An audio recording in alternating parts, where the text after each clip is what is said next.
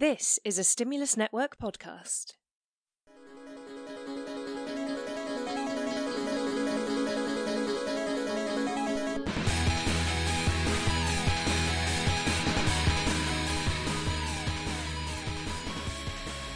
Hello and welcome to Eureka Nerd. I am Will, with a grade 7 in tuba.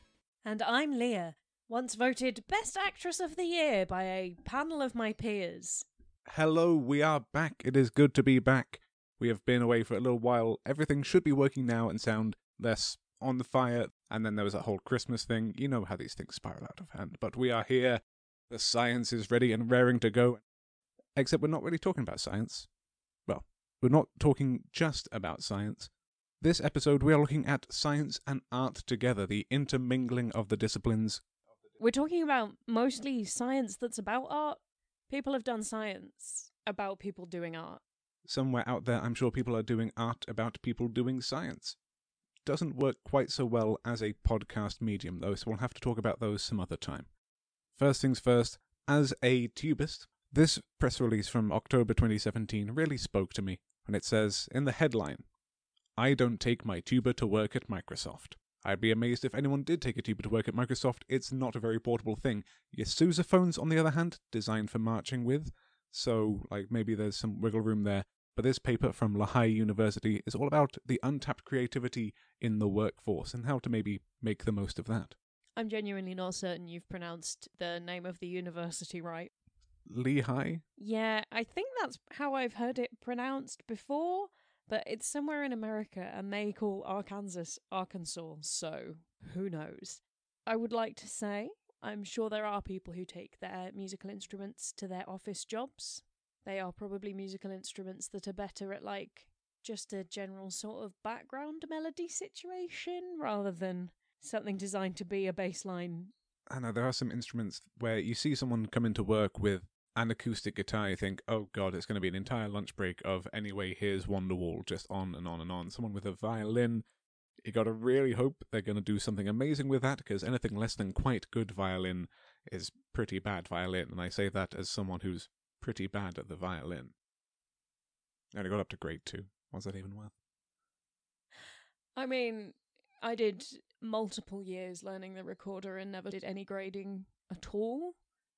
So maybe stop flashing your musician privilege around, thanks. I'm sorry that my UCAS points only worked up until I was 18. I still want to wring some more worth out of them. I do work with someone who plays the bagpipes, but he hasn't brought them to work yet. Yet. I warned him about the bagpipe lump. Oh, that is an episode 1 callback. Oh, yeah. Oh, we're off to a flying start. It's extremely memorable, though, isn't it? Memorable stuff. As is, apparently, a lot of the work happening at Lehigh, however the pronunciation is meant to be for that. Someone let us know. We genuinely don't know. Not in our vocab. But their work, which was published in American Behavioral Scientist at the time, shows that the majority of arts alumni, over 90% in fact, now work in non-arts related jobs. Or, at some point in their lives, work in non-arts related jobs. And how do you bring that creativity into the workplace, keep that creativity and those skills alive in you? This is something that the researchers involved described as the concept of a creative identity. How do people who think of themselves as creative, trained to be creative, or do not view that creativity as a portable skill in various occupational contexts? Are you still an artist if you have a desk job? Are you still a musician if you are making ends meet? Whatever it is that you need to do is getting done. I feel like this is relevant to discussions about the way that, for example, maths and science education are always seen as having transferable skills, whereas people don't necessarily think the same way about arts education. They'll be like, well, what's the use of being able to analyse something to do with a painting? Blah-de-blah. But the research skills, the skills of contextualizing and just open-mindedness and creative thinking definitely always come in handy. From a musical perspective, a lot of music is teamwork, with sometimes dozens up to 100 other people trying to get the same piece of music to sound good, to maybe even thousands of people listening to it. And that's a soft skill, that's a pretty useful one to lean on. Or the ability to look at the series of holes that we call a saxophone and go, I know what to do with that. That's some very technical knowledge. That is something that is in fact quoted by one of the respondents in this survey where they're looking at balancing creativity and work life. An individual explains that I use the technical skills on my instrument as a tool and backdrop for most of the creative work I do, with or without the instrument. Another one describing his arts training as relevant in working with others and needing to consider people skills like in the band. Not relevant because I don't take my tuba to work at Microsoft. Another quote from further down, which does give me a little bit of pause now I think about it though, that the communication skills and creative thinking I learned at art school really help with lawyering. I'm sure there's a better word for lawyering than lawyering. Only more specific ones? Practicing the law? I mean, it really depends in what way they are a lawyer. There are lots of flavours of lawyer. True. One of the respondents, just down the page from that first quote about lawyering, draws a very distinct line between arts is creative, law is thinking. Because apparently creativity isn't a thought process. That's up to them. But in the overall analysis, researchers attached to this paper, wherever it is that they are from, find that about 60% of graduate alumni say they are somewhat or very satisfied with the opportunity to be creative in their work. And seeing as my job is now kind of full-time audio production, it's touching on skills that I did kind of foster from playing in bands and recording crummy punk songs in our parents' lounge.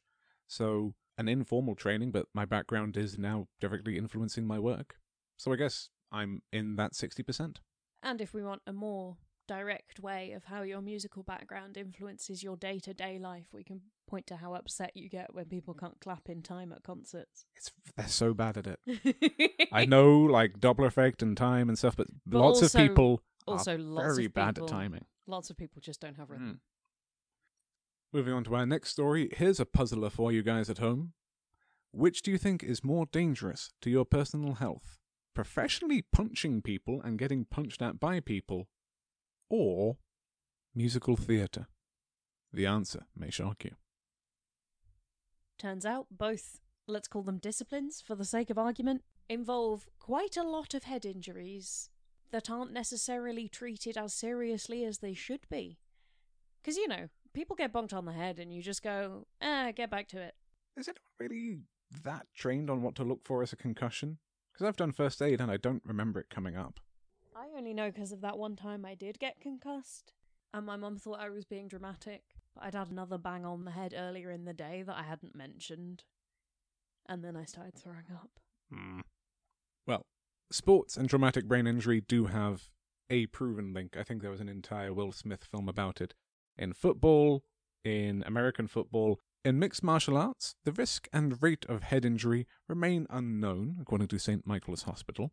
Ohio University, though, have done the numbers when it comes to concussion-related symptoms in the performing arts, and 67% of theatre workers surveyed had experienced head impacts. Almost 40% had more than 5. This is among many reasons you should make sure everyone has got some, like, first aid and health and safety training, because, I mean, I don't know how many of you listeners have been backstage in theatres, but there is an awful lot of stuff that could drop on your head. Lights, scenery, other performers. I was thinking immediately of people who've been thrown into the air and then come back down on you. If you've got to take any kind of a fall as part of a performance, if someone has left the drama studio floor a little bit damp because they were getting sweaty. Lots of noggin bonking opportunities. So many. Or as Fior Tat, a sophomore student at Ohio, relates with a bit more experience from having actually done it and not described head injury as bonking one's noggin, as I just have, she is not surprised by the study's result, and said she once slipped and fell, hitting her head, and felt really off. She had had light sensitivity and noise and took some time to rest since it was the end of the semester, not much work to do. Even though she was eventually diagnosed with concussion, Tat admits that had her injury occurred during a show, she would have kept working. There is a feeling that if you say you can't do the work, someone else will just get to do the work. There are some parallels in the MMA head injury study where basically we don't have the numbers because what constitutes a serious head injury isn't defined, and the numbers don't necessarily exist to make comparisons to other sports and activities. With the performing arts one, again, this is something where the numbers aren't well understood, and it is probably being underreported in, official statistics. You're not going to find lots of people talking about it in the accident book. Even in the training book, out of something like 250 pages, head protection received all of 2/3 of a page, according to this press release in front of us. And you can definitely tell that people are going into an MMA fight without head protection and then get immediately punched in the head. I feel like it's not going to be long until the numbers do start coming in for that.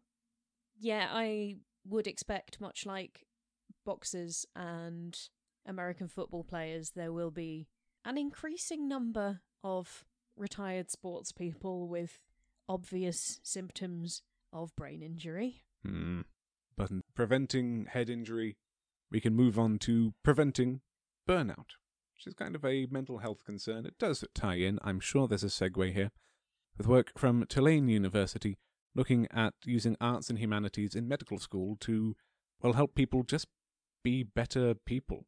And specifically be better doctors, which is nice. We always want doctors to be better. And in the words of senior author Mark Kahn, the Peterman Prosser Professor and Senior Associate Dean in the Tulane University of the School of Medicine, the humanities have often been pushed to the side in medical school curricula, but our data suggests that exposure to the arts are linked to important personal qualities for future physicians. This is the first study to show this correlation. They conducted an online survey, measured exposure to the arts, personal qualities that could be considered positive and useful for a practicing doctor, and negative qualities associated with well-being, with a sample of medical students. Now, I'd say 739 is a relatively small sample. I'd say for a single institute study, that's fairly comprehensive. And if there are any questions, then I would encourage this to be repeated and rolled out across a couple of other places for observational studies and confirmation, because if it does end up making doctors more resilient to burnout and being able to function better as empathetic, humane people, then let's give that as much chance to work as we can. Yeah, because the correlation that these surveys revealed was that medical students who had more exposure to the arts scored higher in openness, visual spatial skills, empathy, and scored lower on qualities associated with burnout. They don't mention controlling for, whether the sort of people who are better at those desired qualities are just more likely to seek out and engage with arts. They've not necessarily shown a causal relationship. That would be something I'd be interested in investigating. Those whose people skills are better are more likely to do something creative. Or is it coincidence that the sets of qualities and exposure to arts, there is a different factor that links them? Because having interacted with lots of people who are very artsy and very academic, and some who are both very artsy and very academic, it is possible that this isn't necessarily a causal relationship. Well, coming back to the first paper we had about opportunities to use your creative skills and soft skills, transferable skills from a background in the arts at work, some musicians have to remember lots and lots of things. Doctors have to remember more serious stuff for sure, and mastery of any kind is going to inform the learning skills and practice skills as well for taking up any other discipline. Mm-hmm. That said, if a doctor did come to my bedside table and he was, I don't know, singing songs from Sweeney Todd, I would still have pause. Yeah, that would definitely be inappropriate. I've told you about the anaesthetist from when I had my wisdom teeth removed, right? Yeah. The Jolly Roger tattoo. Yeah. Last thing I remember was that upside-down skull looking at me. I'm just going to send you to sleep now. The exact opposite feeling is covered in our next press release from the University of the Arts Helsinki. Art Creates Hope. A press release covering the release of their new educational text on critical articulations of hope from the margins of arts education. This is edited by Eva Antila and Anina Suominen and covers how art might be a response to many problems that the human race is currently struggling with. They list them in the introduction to the book: natural disasters, political crises, prolonged violent conflict, global corporate greed, continuing disrespect for foundational human rights, environmental and economic impoverishment, and increase in hostile attitudes. That's really detailed what I fear and have anxiety about on a daily basis. Yeah, I mean, it's an extremely stressful time to be a person operating as part of society. Like, I've had a general problem with the world for a while now, and they've articulated each of these very, very clearly. There's a wonderful quote from Eva Antilla, a couple of paragraphs below this introductory list of the problems which they think art can help relieve. Art can have a crucial role in saving the world. There's a lot of potential there that has not yet been utilised, according to Eva Antilla, who has the fantastic title of Professor of Dance Pedagogy at the University of Arts Helsinki. That's the sort of job that when you are talking to someone new at a party and they go, "What do you do?" and you say, "I'm Professor of Dance Pedagogy at the University of Helsinki," and they're like, "Oh. Professor, interesting, of dance. Wow, dance pedagogy. Okay, it's like a parfait. There's layers to this. And yes, Shrek references in the year of our Lord 2020 will still have exactly as much relevance as they did the first time round. Honestly, people take the piss out of Shrek, but that first movie was... The first two, actually, were really, really good. And the soundtracks. Banging, yeah. Absolutely. Anyway, saving the world with art, which I suppose we could draw more Shrek links to, but we'll leave that alone for now. Antilla does specifically use climate change as an example, suggesting we might raise the next generation to be creators and reformers rather than simply consumers, which, yeah. Some of you might have watched a year or so ago now a programme that the BBC ran called the Victorian House of Arts and Crafts, where they got a bunch of artisans and craftspeople together to live the arts and crafts movement lifestyle for a month or so. And that's the mood, basically. That's what William Morris and all his colleagues in the arts and crafts movement were going for, is people who make rather than people who consume. I can see that we're on the right kind of trajectory.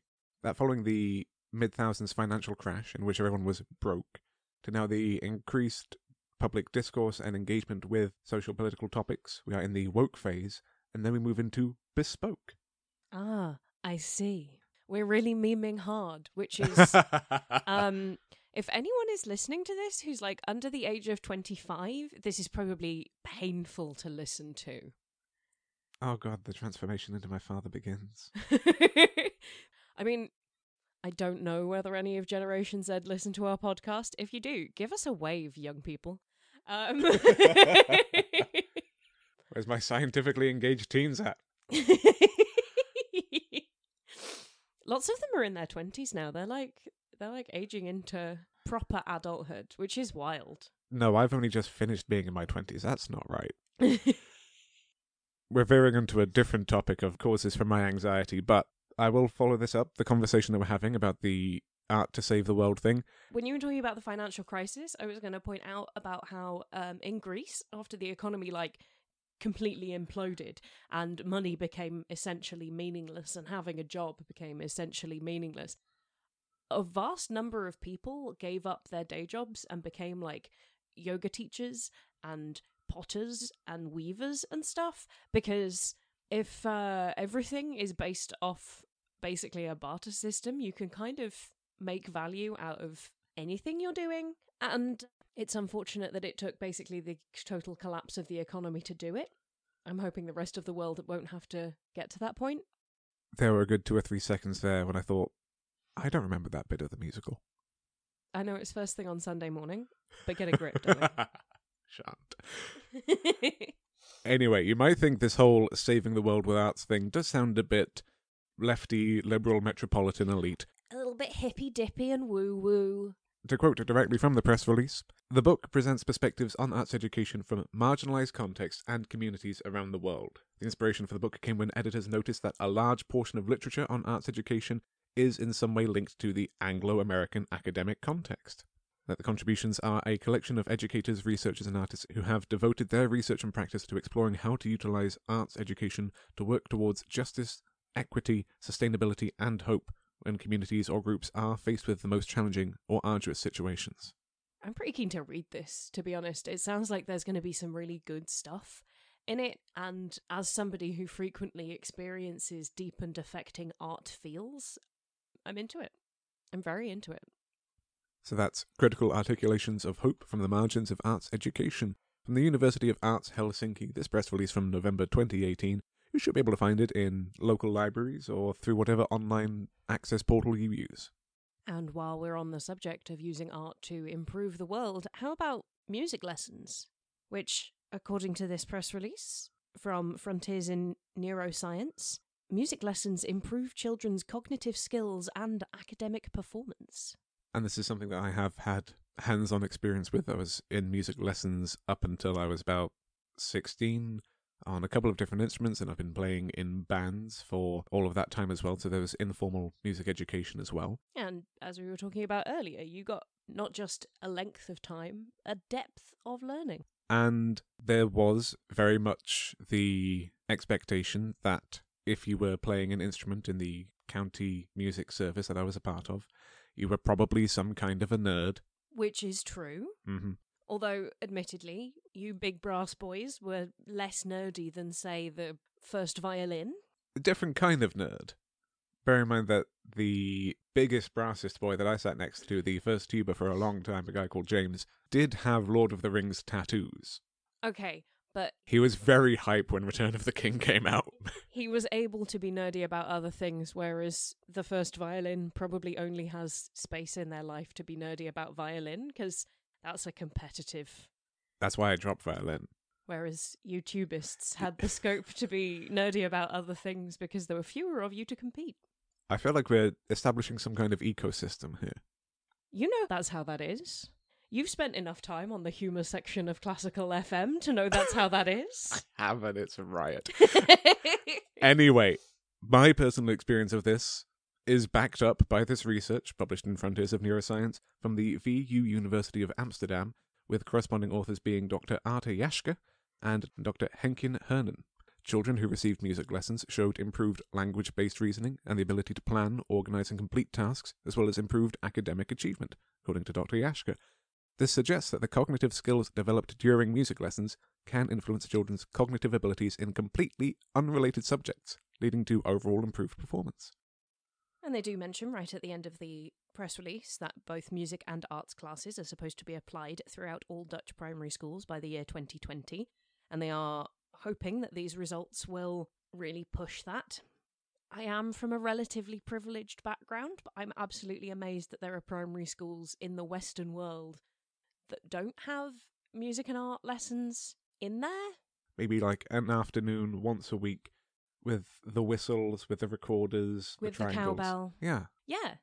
We had a set of handbells, actually, Hmm. at my primary school. And, you know, it was one set for the whole school, and everyone would get one handbell.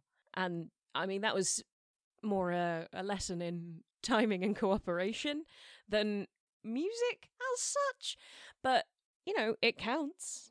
We had sessions about movement, and we definitely had art lessons. I've got the sketchbooks still. We had singing and clapping, and I mean, we had to do hymns in assembly as well. We did hymns and occasional Beatles songs because Mr. Cripps, who did the piano playing for singing in school assembly, was a massive Beatles fan. This is a tiny rebellion. We So, flip straight past. He's got the whole world in his hands. All things bright and beautiful. And then Love me do. I get by with a little help from my friends. Fair enough. Obviously, as like 8-year-olds, we thought I get high with a little help from my friends meant in like a metaphysical sense rather than a narcotic sense. I believe that was the justification they used in court. Yes. These findings from the University of Amsterdam, backed up in a later study that we've got the press release for as well, this one from George Mason University. They find that taking arts class leads to better academic performance. This one from a larger group of students, the Amsterdam one including 147 children in Dutch schools. The George Mason University study, 31,331 students. And what's better is this large-scale longitudinal study not only traces their participants' academic achievements, but it also controls for other factors, which is not something many studies of this have done. So the legitimate criticism of The kids who are more privileged to start with are more likely to have access to music education, and the majority of them were Latino, Black, English language learners, and receiving free or reduced price school lunches. So this is very much a less privileged sector of the population. Music lessons don't come for free most of the time, which is a shame because they ought to. If you can afford to have music lessons, you can probably afford tutors and stuff as well.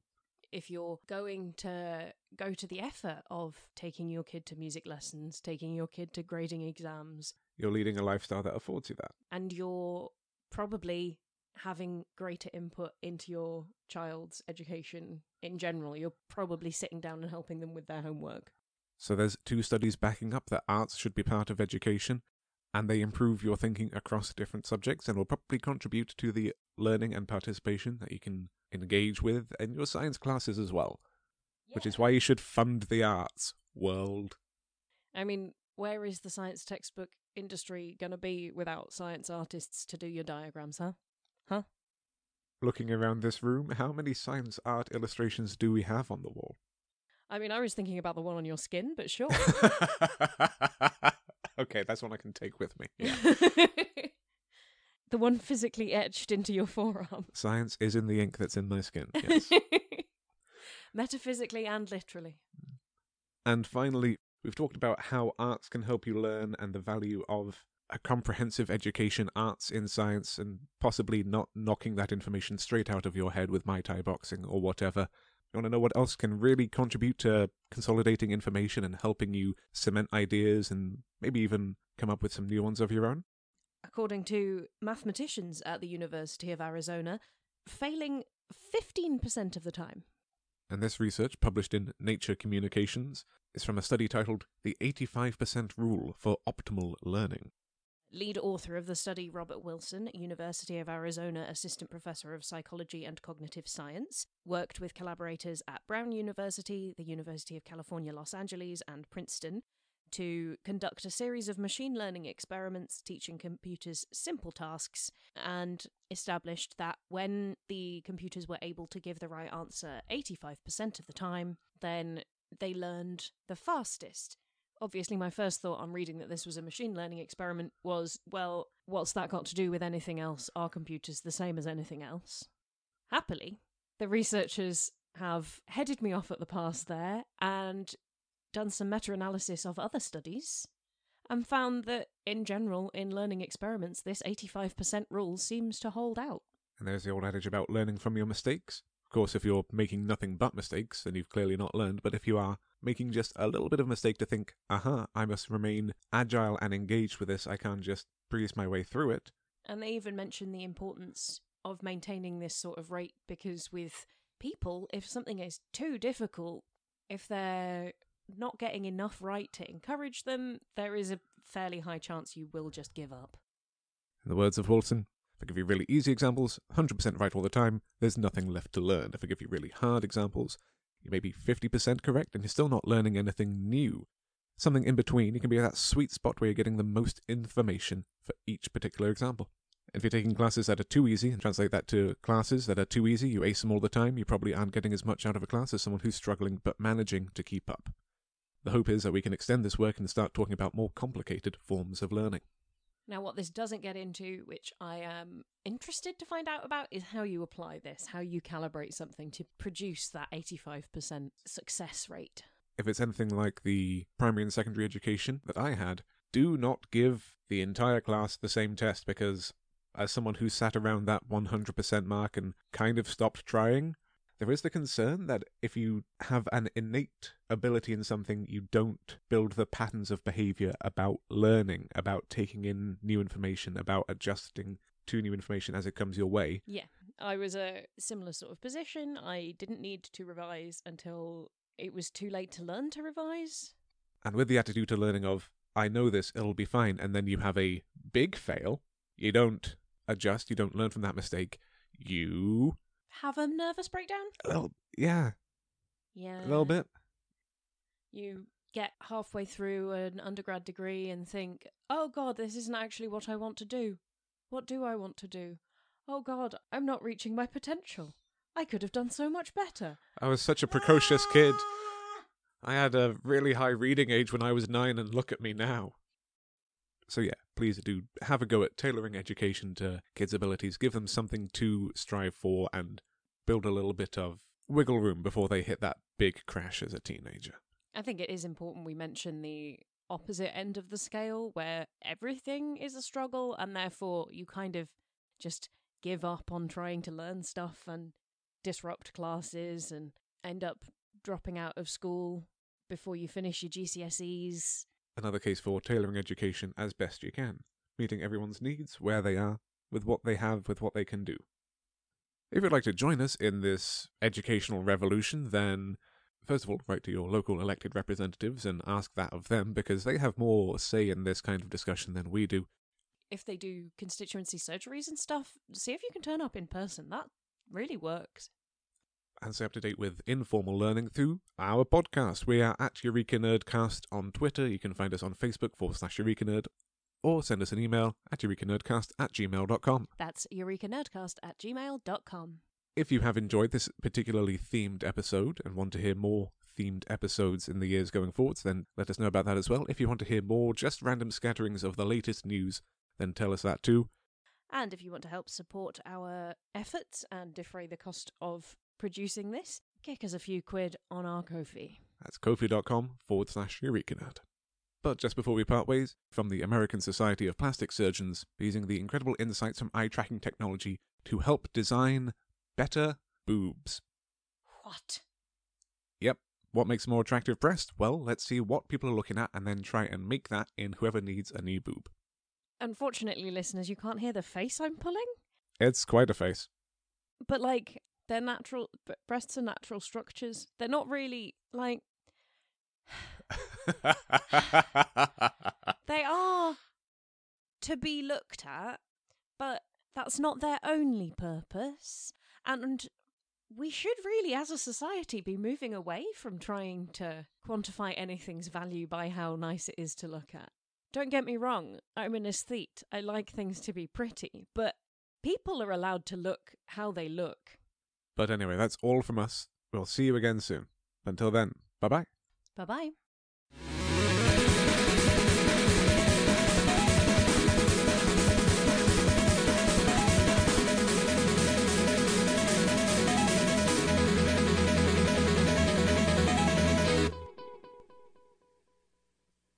This podcast is brought to you by the Stimulus Network.